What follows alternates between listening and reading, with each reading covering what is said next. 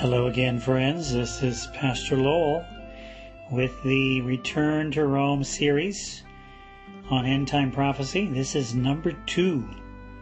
We're continuing from where we ended yesterday, and we invite you to join us for just a short prayer.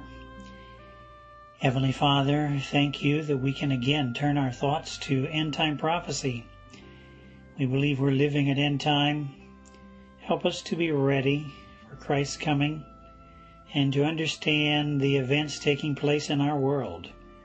We pray in Jesus' name. Amen. Return to Rome, the end of Protestantism. This is number 2. We're continuing from where we left off yesterday. We were reading from the Guardian News, October 30 of 2016. Where the news said for 500 years, Europe has had this huge fault line between Catholics and Protestants, said McCulloch. Now the Pope is going to a Lutheran country to emphasize the division is in the past. It's the culmination of a great deal of work on the part of the Lutherans and the papacy over the past 20 years. Francis has softened the tone, said Holloway. The conversation will get warmer and sweeter, and who knows where it will lead. Where will it lead, friend? It will lead right back to Rome. Return to Rome, the end of Protestantism. Now, the question we left off with yesterday was, who has changed, Catholicism or Protestantism? And we're going to answer that question from the book Great Controversy, page 571. Where it says the Roman Church now presents a fair front to the world, covering with apologies her record of horrible cruelties. She has clothed herself in Christ-like garments, but she is unchanged. So who is changed? Not Rome. She is unchanged. So Protestantism is what is changed. I'm reading on. Every principle of the papacy that existed in past ages exists today. The doctrines devised in the darkest ages are still held. Let none deceive themselves. The papacy that Protestants are now so ready to honor is the same that ruled the world in the days of the Reformation, when men of God stood up at the peril of their lives to expose her iniquity. She possesses the same pride and arrogant assumption that lorded it over kings and princes and claimed the prerogatives of God. Her spirit is no less cruel and despotic now, here we are 2020, now than when she crushed out human liberty and slew the saints of the Most High. That was page 571. Now I'm going to read from page 566, same book, Great Controversy, where it says Protestants have tampered with and patronized popery. They have made compromises and concessions which papists themselves are surprised to see and fail to understand. So what we recognize is that Protestantism essentially has died. We are seeing the death of Protestantism. You may remember from our first presentation, we were looking at the 5 things that must take place for all the world to wander after the beast. Revelation 13:3. Number 1 was the death of Protestantism. Number 2, a positive view of the papacy. 3, religious unification. 4, the removal of competition, where essentially there's nobody competing with Rome for global control or leadership. And then number 5, a global common problem or a global common enemy. And we're looking at number 1, the death of Protestantism, which essentially took place in 2017. But let me add another nail in the coffin of Protestantism. This is from Vatican News back in 2018, June 21, 2018. The Pope visited Geneva. And in the Vatican News, it had an article entitled Pope's Geneva Visit Ecumenical Pilgrimage, also pastoral. He was going there to meet with the World Council of Churches, which is the largest umbrella group of Christian denominations in the world, The World Council of Churches represents over 500 million Christians. Now, Rome is not a member, but it is an invited guest at the World Council of Churches. So the Pope went to Geneva and met with them in 2018.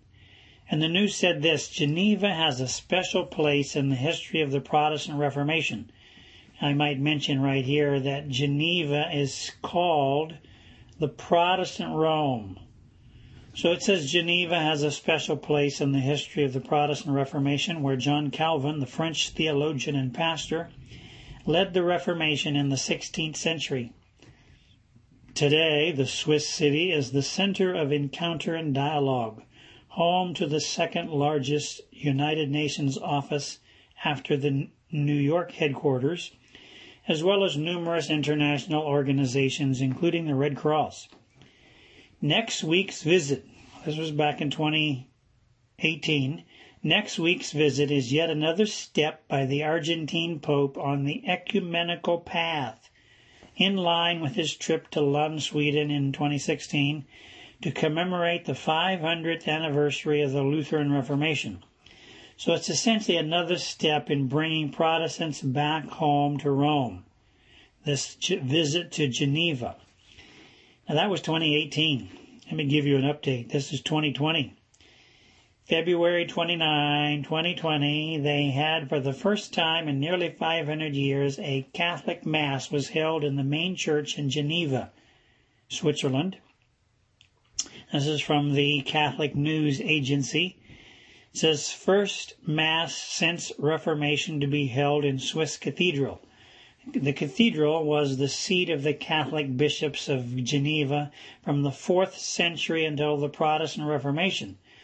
And then the last Mass celebrated there was in 1535. After that, the Reformation came in. The building was taken over by John Calvin's Reformed Protestant Church. They destroyed the cathedral's statues and paintings, and they banned Catholic worship. That was in 1535. Now, this year, 2020, February 29, they had the first Catholic Mass there in that supposedly Protestant cathedral. Well, it was once Catholic. Now it's become Protestant. Now you wonder, it's shifting back to being Catholic perhaps again. Let me read now from the Catholic Herald. This was July 23 of 2015. They had an article entitled "The Pope's Great Evangelical Gamble. Can Francis overcome decades of antagonism between Catholics and evangelicals?" And the article says somewhere in Pope Francis's office is a document that could alter the course of Christian history. It declares an end to hostilities between Catholics and evangelicals, and says the two traditions are now united in mission because we are declaring the same gospel. Amazing. So essentially, they are saying Catholics and Protestants are declaring the same gospel. Well, I suppose that's true now. Protestants don't have anything more to protest. Let me read on. The article says the Holy Father is thinking of signing the text in 2017, the 500th anniversary of the Reformation, alongside evangelical leaders representing roughly 1 in 4 Christians in the world today. Francis is convinced that the Reformation is already over. Note that sentence. Catholic Herald, 2015. Francis is convinced that the Reformation is already over. He believes it ended in 1999, the year the Catholic Church and the Lutheran World Federation issued a joint declaration on justification, the doctrine at the heart of Luther's protest. Now let me take you back to 1999, to that joint declaration between the Catholic Church and the Lutheran World Federation. I'm reading here from the Denver Post. This was November 1, 1999. Headlines: Catholics, Lutherans, mend 482-year rift.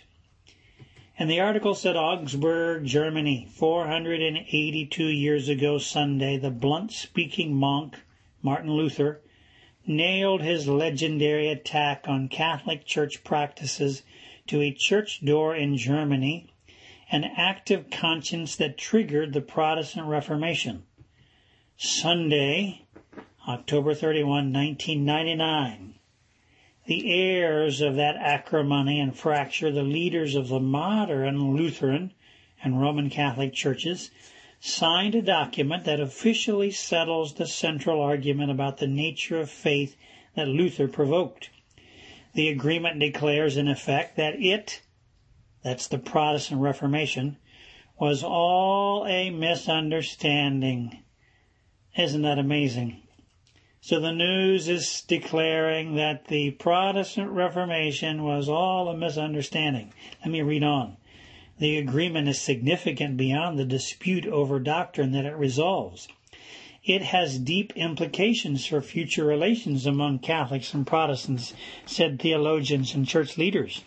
Many said this accord gives added promise to the ideal their denominations champion of full communion or merger between the churches. End of quote. That's Lutherans and Catholics merging back together again. I suppose Martin Luther would roll over in his grave if he knew what was happening. Now that was in 1999, over 20 years ago. Let me take you now to 2014. A sermon preached by Bishop Tony Palmer on January 21. Bishop Tony Palmer was an evangelical Anglican. Now, the reason why I say he is dead now. But when he was alive, he was a Protestant bishop. He said, this was actually at a convention of Protestant leaders in Texas. So these are not Protestant people, these are Protestant leaders of all over North America. And this bishop, Anglican bishop, said to those Protestant leaders, brothers and sisters, the protest is over. Is yours? And then he said, so the protest has been over for 15 years. And I get a bit cheeky here. What he means by cheeky, he means he starts smiling, his cheeks start showing. I get a bit cheeky here because I challenge my Protestant pastor friends. If there is no more protest, how can there be a Protestant church? Maybe we're all Catholics again. End of quote. That's what this this Protestant bishop said. Maybe we're all Catholics again. And then later he said, the protest is over. The protest is over. Well, friend, is the protest over? I would say not. We're going to continue next time our study of Return to Rome, the End of Protestantism. Join us again tomorrow as we continue. Let's have a prayer as we end. Heavenly Father, we pray you'd help us to be true Protestants today. Help us to stand for the truth wherever we are and whatever we do. Bless our listeners to that end is our prayer in Jesus' name. Amen. Well, friend, God be with you until we meet again.